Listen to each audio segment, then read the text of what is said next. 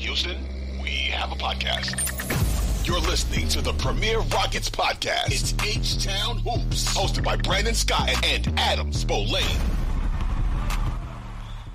All right, H-Town Hoops podcast. Brandon Scott, Adam Spolane, sportsradio610.com, and Odyssey. We're coming off another Rockets win, Adam. And before we really get into the basketball part of things, I did want to take some time to acknowledge Paul Silas, the life of Paul Silas, who recently passed away, father, obviously, of Rockets head coach Stephen Silas, and an NBA lifer. Wanted to take this moment to acknowledge that because we have not spoken since Paul Silas's passing, and just wanted to acknowledge that and give you an opportunity also, Adam, to speak to kind of what, from your understanding, what Paul Silas kind of means to Stephen Silas and sort of your overall thoughts on him as an NBA lifer. I mean, he spent, 17 years in the league as a player. He went straight from playing in Seattle to coaching in San Diego. And then he was an assistant for a long time under some really good coaches, whether it was Pat Riley in New York, Chuck Daly in New Jersey. He was in Phoenix as an assistant, Charlotte as an assistant. Then he became a head coach again. So he was a head coach in San Diego until 83, and then basically had to wait another 20 years to get another opportunity to be a head coach again, or not 20 years, but about 15, 16 years to get another head coaching opportunity. He was with the Hornets and in Charlotte, and then he went with them to New Orleans, and then was in Cleveland with LeBron James as his first head coach. And then when Charlotte kind of needed a head coach, as they were really starting to take a bit of a downturn after Larry Brown had been the head coach there, Paul Silas got the call and kind of took them through a couple of really hard years. And just you understand how just the regard that he's held in, just by the way that he was just welcomed back every single place that he went, including especially Charlotte, where he's replaced by Steve Clifford a couple of years after he left. And he basically took Steve Clifford under his wing, and he was a constant presence at games in Charlotte even after he had left. And just being around Stephen Silas now for almost 2.5 seasons, whenever you mentioned his dad, he would just talk about him with so much pride, just by what he had accomplished in the league, both as a player, as a coach, just the way that people thought of him just as a man. And it's a big loss, I think, for the entire NBA family. You've seen it really over the last 36 hours, however long it's been since the news came through, just the constant statements from basically everyone in the league. And you had one from Pat Riley,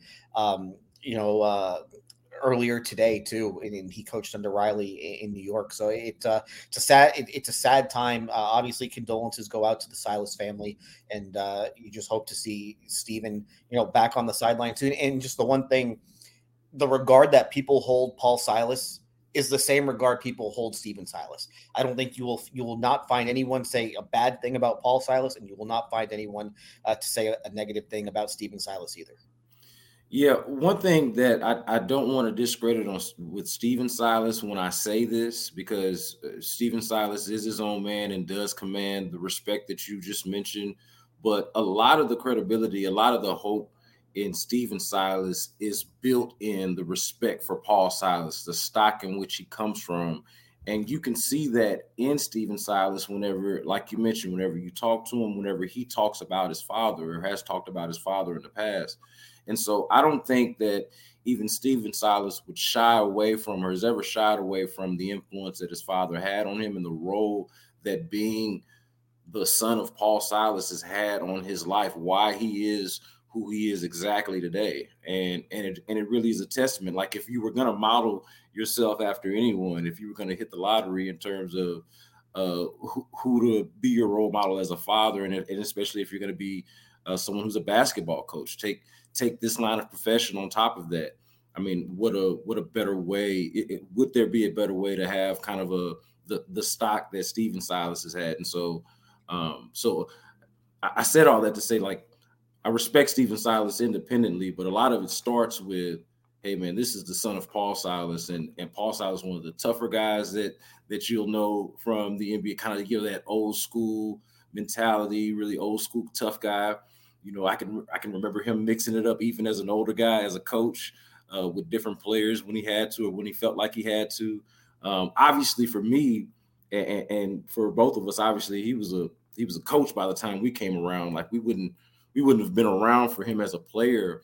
But you look up, and this is a guy who was a 5-time all NBA all defensive team. Twice on the first team. 3 NBA championships. Like a very accomplished basketball player in his own right. He went to Creighton and had a season where he averaged 20 rebounds a game, which we would marvel at today.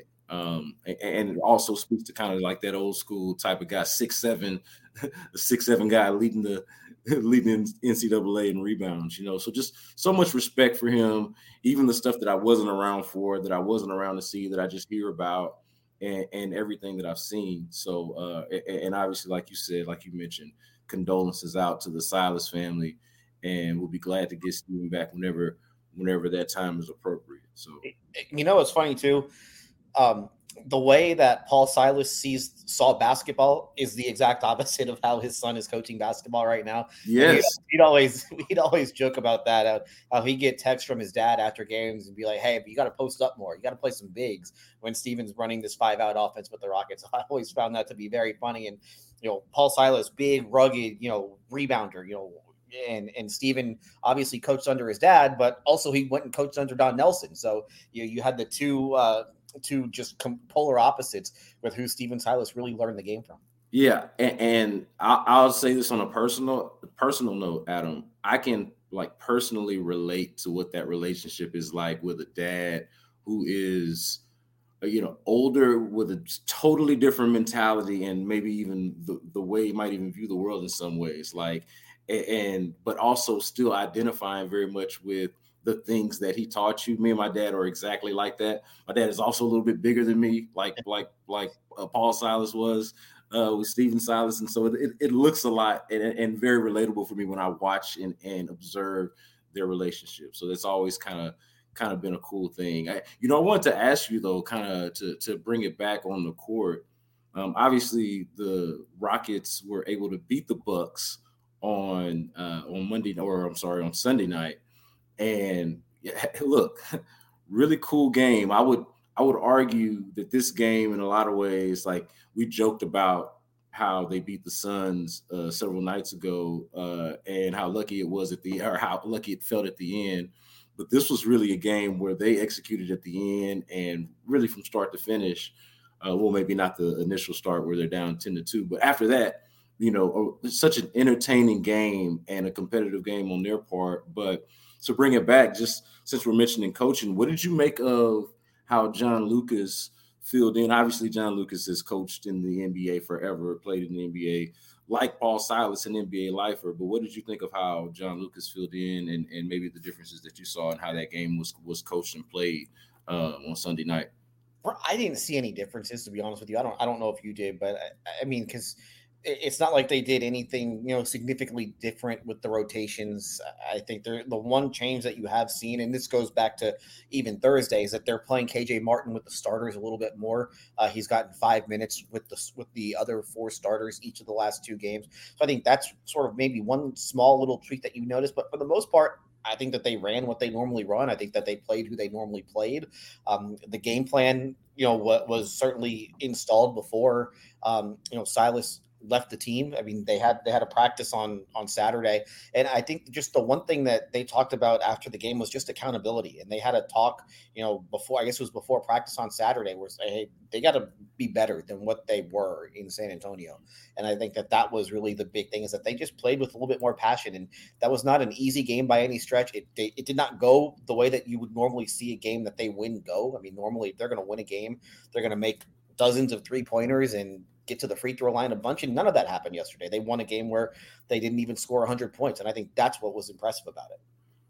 I'll tell you the difference that I saw, Adam. Very, very distinct difference, and you saw it too. We all saw it, man. I know. And it was highlighted by the best sequence that we've seen, that I felt like we've seen from the Rockets. An exciting sequence that I almost cannot stop watching. It starts with, there's a little over, I guess, 10 minutes left in the quarter, and Jalen Green gets a pass on an inbounds from the baseline, hits a 3, and you go back and forth with a couple of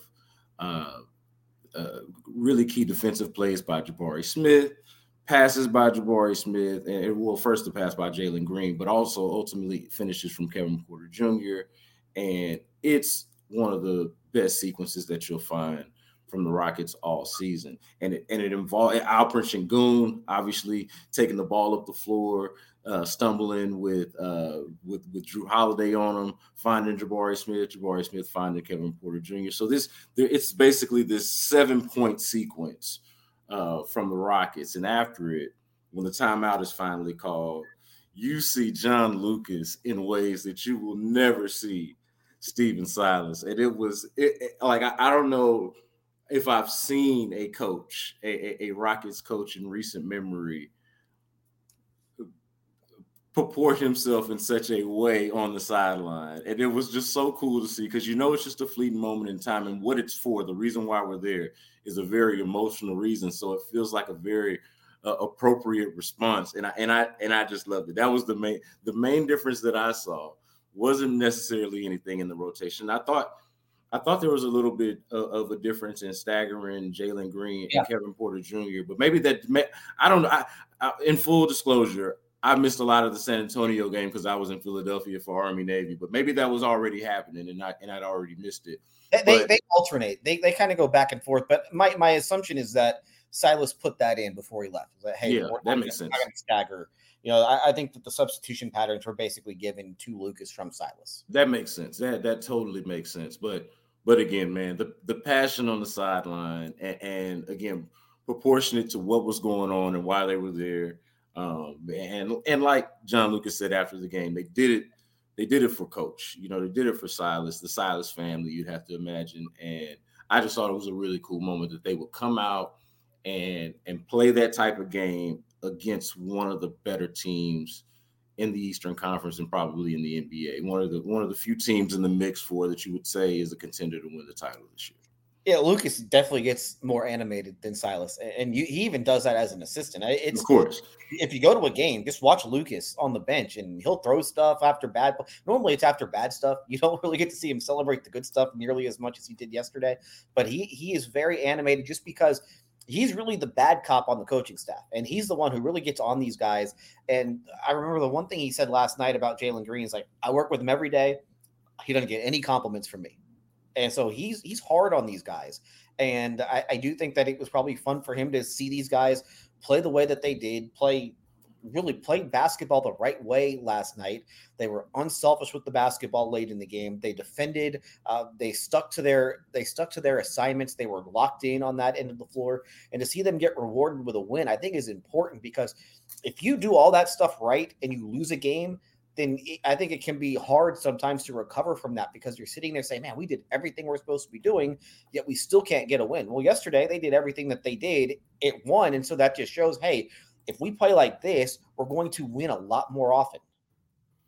Yeah, man. Well, on the point about John Lucas, anyone who's been around him and knows that he is a guy who teaches and is about tough love, but always has the right intentions. Like, cares deeply about the people around him, but will give you tough love. But to the point of the game, I point out that sequence because I thought it was just a really cool sequence for the Rockets. And obviously Jalen Green had a big night. You talked about that. John Lucas talked about that after the game, it being one of his better nights. He is, I feel like, really emerging as a well-rounded offensive player who makes better decisions. There's still some times where he and Kevin Porter Jr. both will do a maddening thing or two per game almost, it seems like. But both are, and I think this has been noted on the broadcast, and others who write about the Rockets have noticed this, I feel like both are just in more control than you've seen them in the past. Like, both of these guys, Jalen Green and Kevin Porter Jr., as a guard duo. And I feel like that is directly correlated and related to some of the success that we're seeing or progress that we're seeing with the Rockets. Would you agree? Yeah, I think especially last night, just the decision-making was really good. Mm-hmm. And I think the Bucks aren't the type of team that are going to. Milwaukee's they entered the game second in defense going into last night's game, but while it's a great defensive team, it's not the type of team that's going to turn you over, but they can force you into some mistakes just with all the length that they had. And the Rockets didn't really fall into that trap.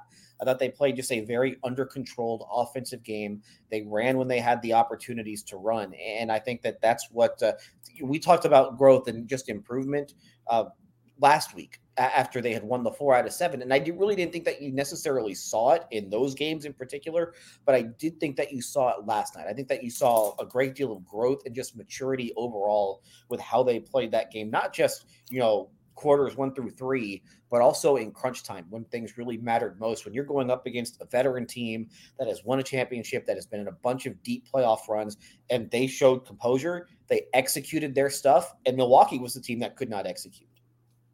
Yeah, well, you're talking about executing down the stretch and showing composure. So Thursday night, I believe, is going to be Jabari Smith Jr. bobblehead night. Thursday night. But I want to go to this point that you made about how they closed the game, because Jabari, and you made this point also on Twitter, a few of us also wanted to note this as well, that Jabari statistically had somewhat of a deceptive game, one that you might say, oh man, the number 3 overall pick wasn't impressive today. He was terrible. Yeah. If you wanted to sort of play to that narrative, you could say, oh man, is this one of the games? 1 for whatever, what was he? 1 for 9. What was the number? 1 for 9. 1 for 9. Is he? Is this reason for concern? And it's like, oh well, you definitely didn't watch the game, nor did you check the plus minus numbers either, because the guy had double-digit rebounds, had a few steals, a block, and when he guarded Giannis Antetokounmpo was highly effective. Obviously, Giannis was able to score in him, and you'll see some highlights that Giannis will have on Jabari. But if you watch the game, if you watch the entire game, you'll see Jabari holding his own and glimpses of what is to come or what could be to come with him if everything develops as you expect it to. I know you've written, Adam, sportsradio610.com, gallerysports.com, which is a new venture that you've taken on as well, about the rookies. And I think this is a good opportunity to look at Jabari Smith and highlight what you mentioned, and how, he was beyond the box score necessarily in that game, and showed you some things that you could really feel good about, and has shown you some things that you can feel good about for the last, I don't know, what would you say, a couple of weeks or so at least. Yeah, Giannis, just going back to, it was the 3rd game of the year when they played Giannis the first time, and he absolutely torched them. He scored 44, 17 of 21. They had no answer.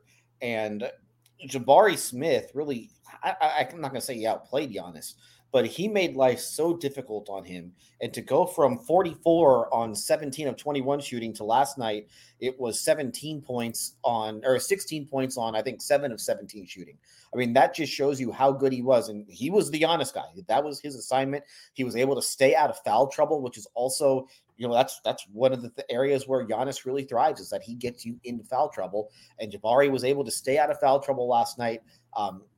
He stuck with it. I mean, you're going to get dunked on against Giannis. He's going to be physical with you, but Jabari did not let that get to him, and they gave him the toughest role. That's asking a lot of a rookie, but he came through, and he came through with just a monster game. And I think it was Lucas who said this after practice today, where it's like, yeah, I think right after the game, Smith probably didn't think he had a great game, just because you look at the box score numbers and they don't look good. 1 of 9, 6 points for the number 3 pick in the draft. That's a rough game. But if, like you said, if you watch the game, and I think that's one of the things that you have to tell a young player, is that don't worry about what the numbers say, because all of your energy in that game was on the defensive end. And not only did you hold them down, did you hold their best player down, a 2-time MVP down, a finals MVP, you locked him down. But Milwaukee as a team scored 92 points. I mean, that's where Jabari Smith gets the credit. And I think that's where you look at that pick and you look at him as a player, and the box score numbers for him and the stat line, it's never going to blow you away. It's never going to say, hey, this is an MVP type candidate. He's never going to score, 25 a game for a season, but he is going to impact winning. And that's why you draft a guy that high, is to have a guy who can impact winning. They don't need him to score 30 a game. That's what Jalen Green's job is. That's what Kevin Porter Jr.'s job is. That's whoever they wind up drafting in the first round this year. That's what his job will be. They'll have a bunch of money to spend in free agency this summer or next summer. That's what those guys will be able to do. For Jabari Smith, just play defense. Worry about that end of the floor. You're going to get plenty of open looks, knock those down, rebound, get to the rim every now and then. So you got to play within your game. And I think Jabari Smith did that, and he is doing that at a very high level right now. Yeah. And also, Adam, we've talked about in previous episodes how he's actually also shown confidence to seek out his own shot, but he doesn't play outside of himself. Like he's found, at least early on, it seems like, or through this recent stretch that we're talking about, he seems to have found the balance of, like, an appropriate balance of, hey, my confidence is higher, I can do this, but also not necessarily playing outside of himself and trying to do too much, and that is one thing that I've been impressed with, is as young as he looks and as young as he clearly is, like, he looks like a kid out there, like just a tall kid out there, but doesn't behave like that or purport himself like that, like very mature beyond his years and his looks. And it's something to be impressed by. And I also think, like, on the point that you make about, not needing to score 30 points a game, that's what Jalen Green's for, and that's what Kevin Porter Jr. is for.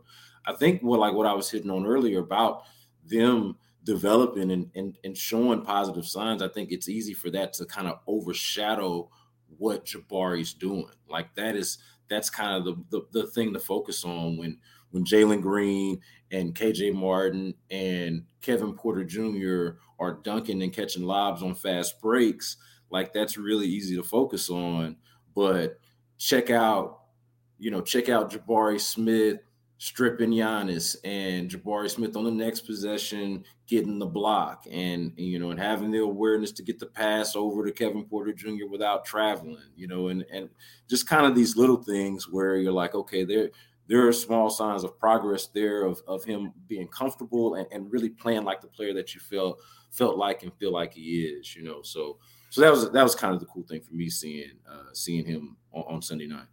And the one thing I'll add too, after the draft and when they were getting ready for Summer League, the one thing that I heard about Jabari Smith was just his competitiveness. And he plays the game with an edge. And you go back to that game against the Hawks, where they came from behind to win, and DeJounte Murray kind of tapped him on the back of the head after he hit a three in his face. And that really – and Smith waited a couple possessions, and then he got right into DeJounte Murray's face.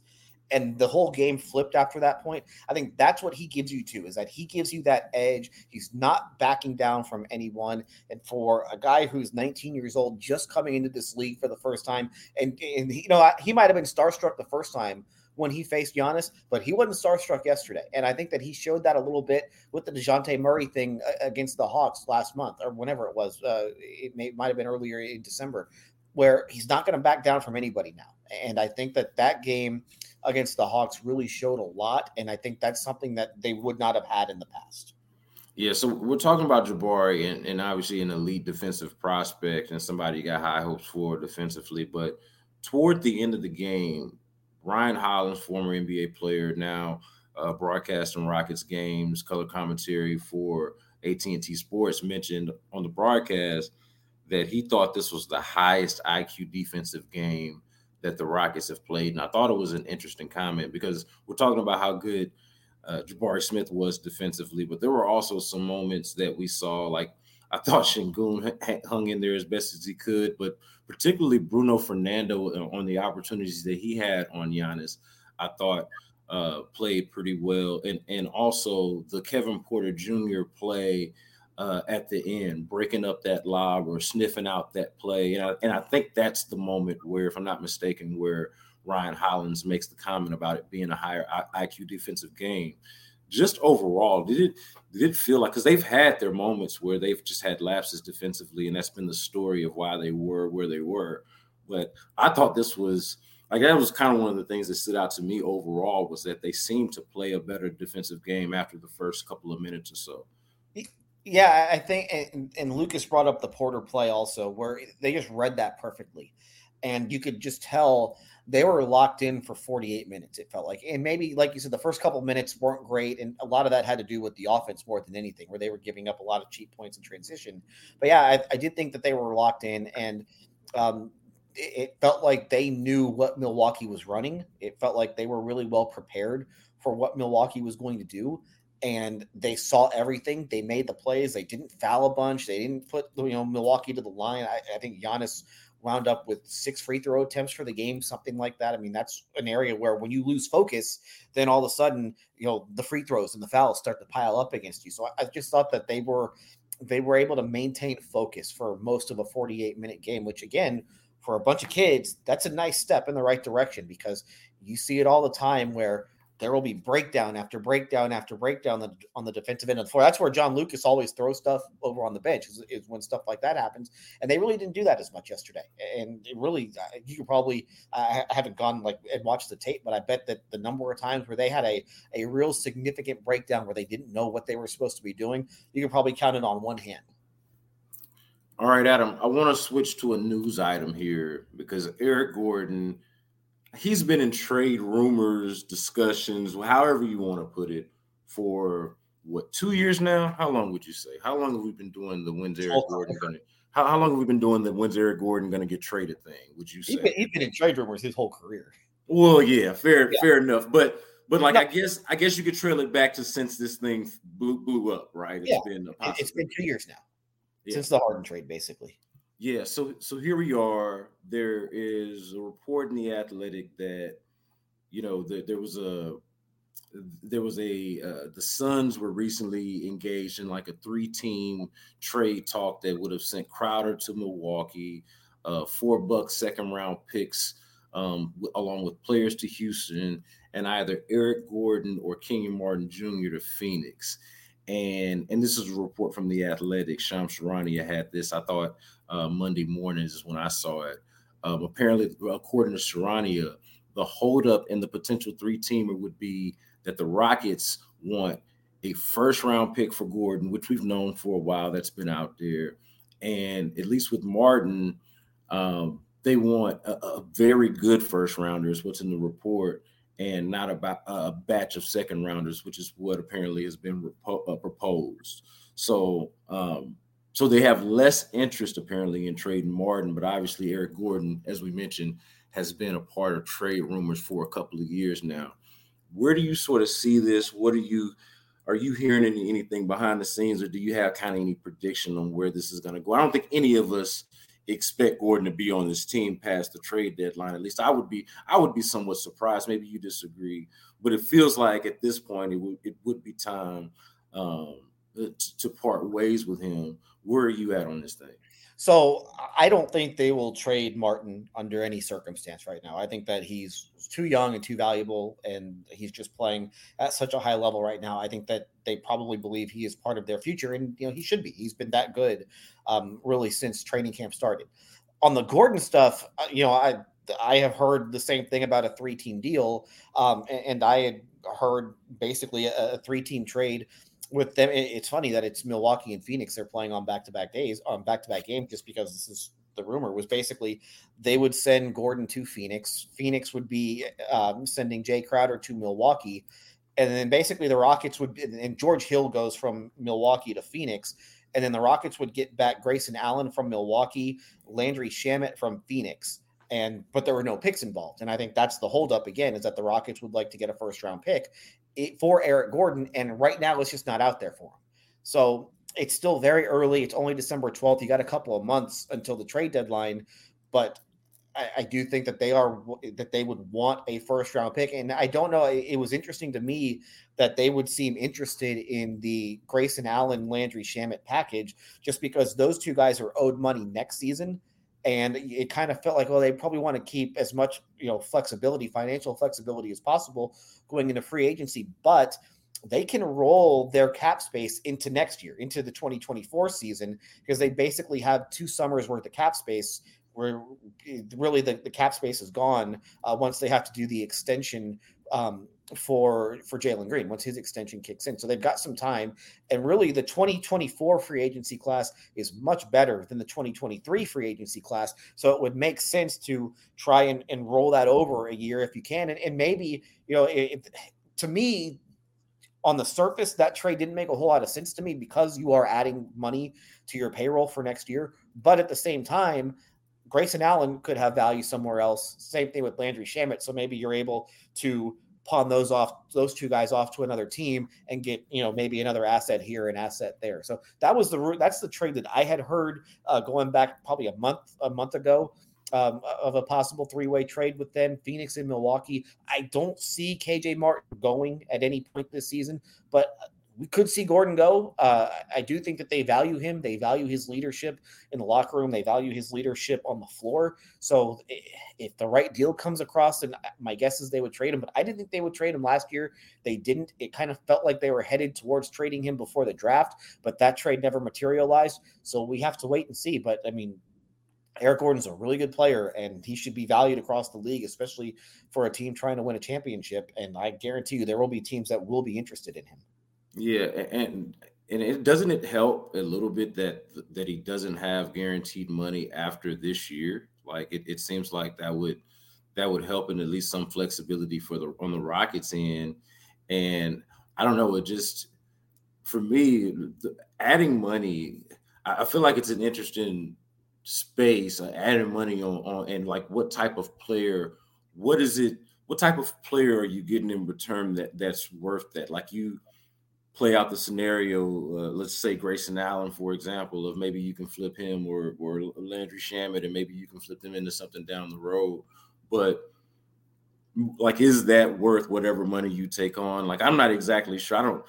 I think it's cool that they have the flexibility that they're able to weigh that exactly, and that's probably the benefit of it. But I don't know. I guess it just seems like if there was any time to get something for Eric Gordon, and like you said, like you just mentioned now, there should be teams interested. It seems like the market would meet the expectation to the long and short of it, right? Like at this point, with the flexibility of the deal, like it seems like somebody would be interested and you'd be able to offload that.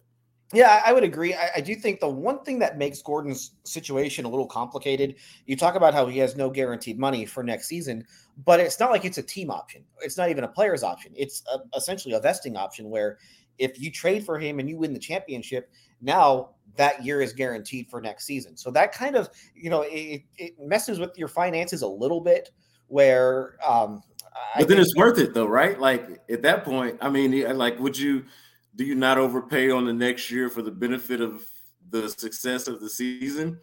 You would think, but also at the same time, you're planning out, financially, going forward the next year, the year after that. And that's kind of what your budget is.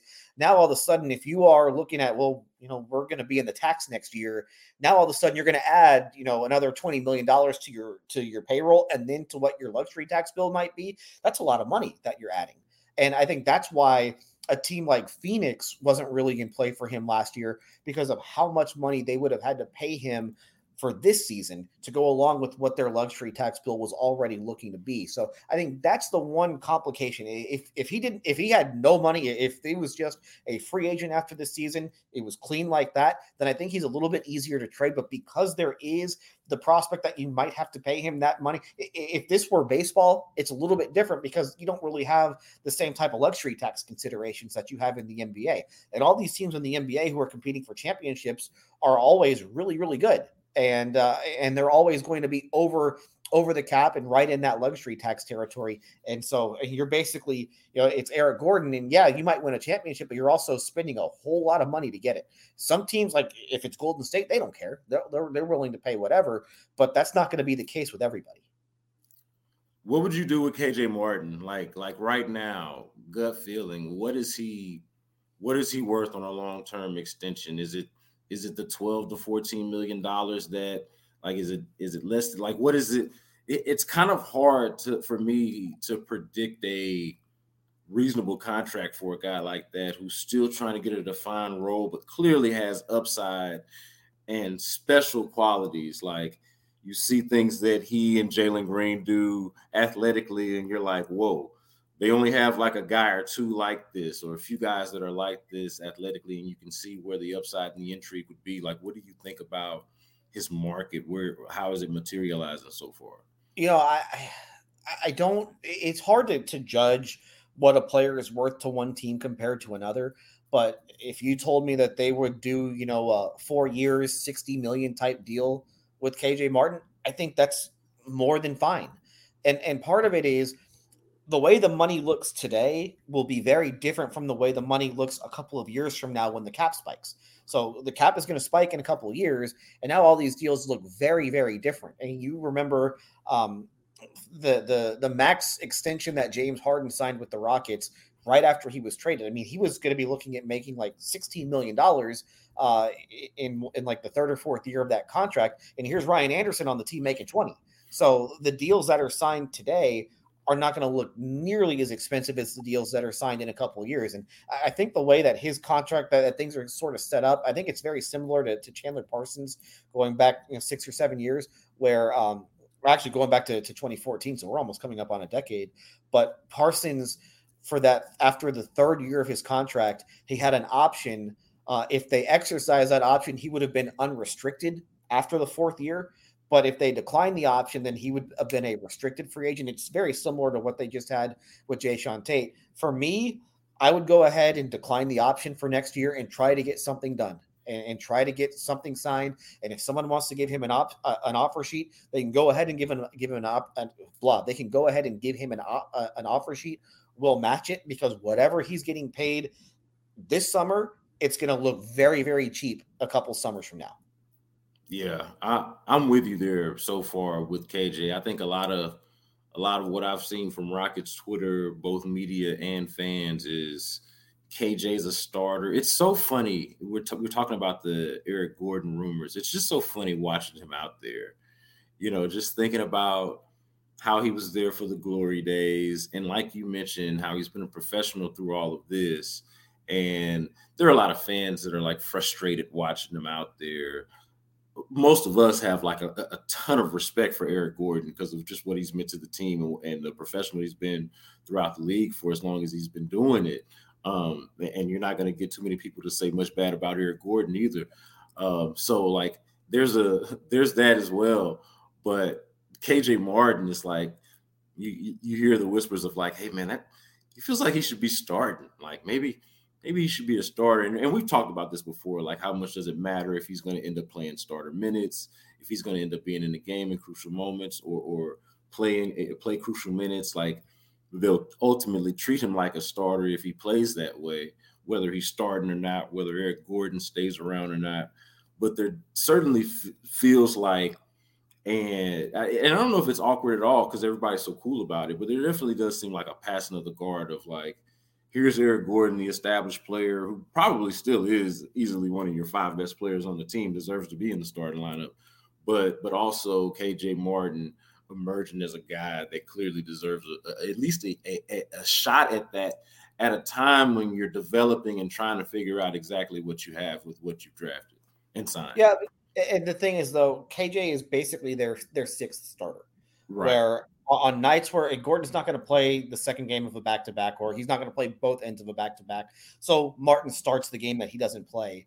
And if Kevin Porter Jr. gets hurt one night, then they're just going to slide KJ Martin into that spot as well. So, if they have somebody go out 1 through 4, then it will be KJ Martin who gets the start in their place. And they might want to start him. They might want to, with one of the centers, if something happens there, then maybe they can go small with the lineup. But I mean, you don't have to start to have an impact on a team. And as long as he's playing, and he's playing plenty of minutes, I don't know what the minutes average is right now, and also just because, Gordon's not going to play necessarily. Gordon's probably going to be limited to 30 minutes every single night. So you're seeing Martin get an opportunity with the rest of the starters. And, I mentioned this, when we first jumped on, each of the last 2 games, Martin has gotten 5 minutes with that starting group. And I do think that matters. And that's giving him, experience with those guys. And I think it just shows how much of a priority he really is right now for them.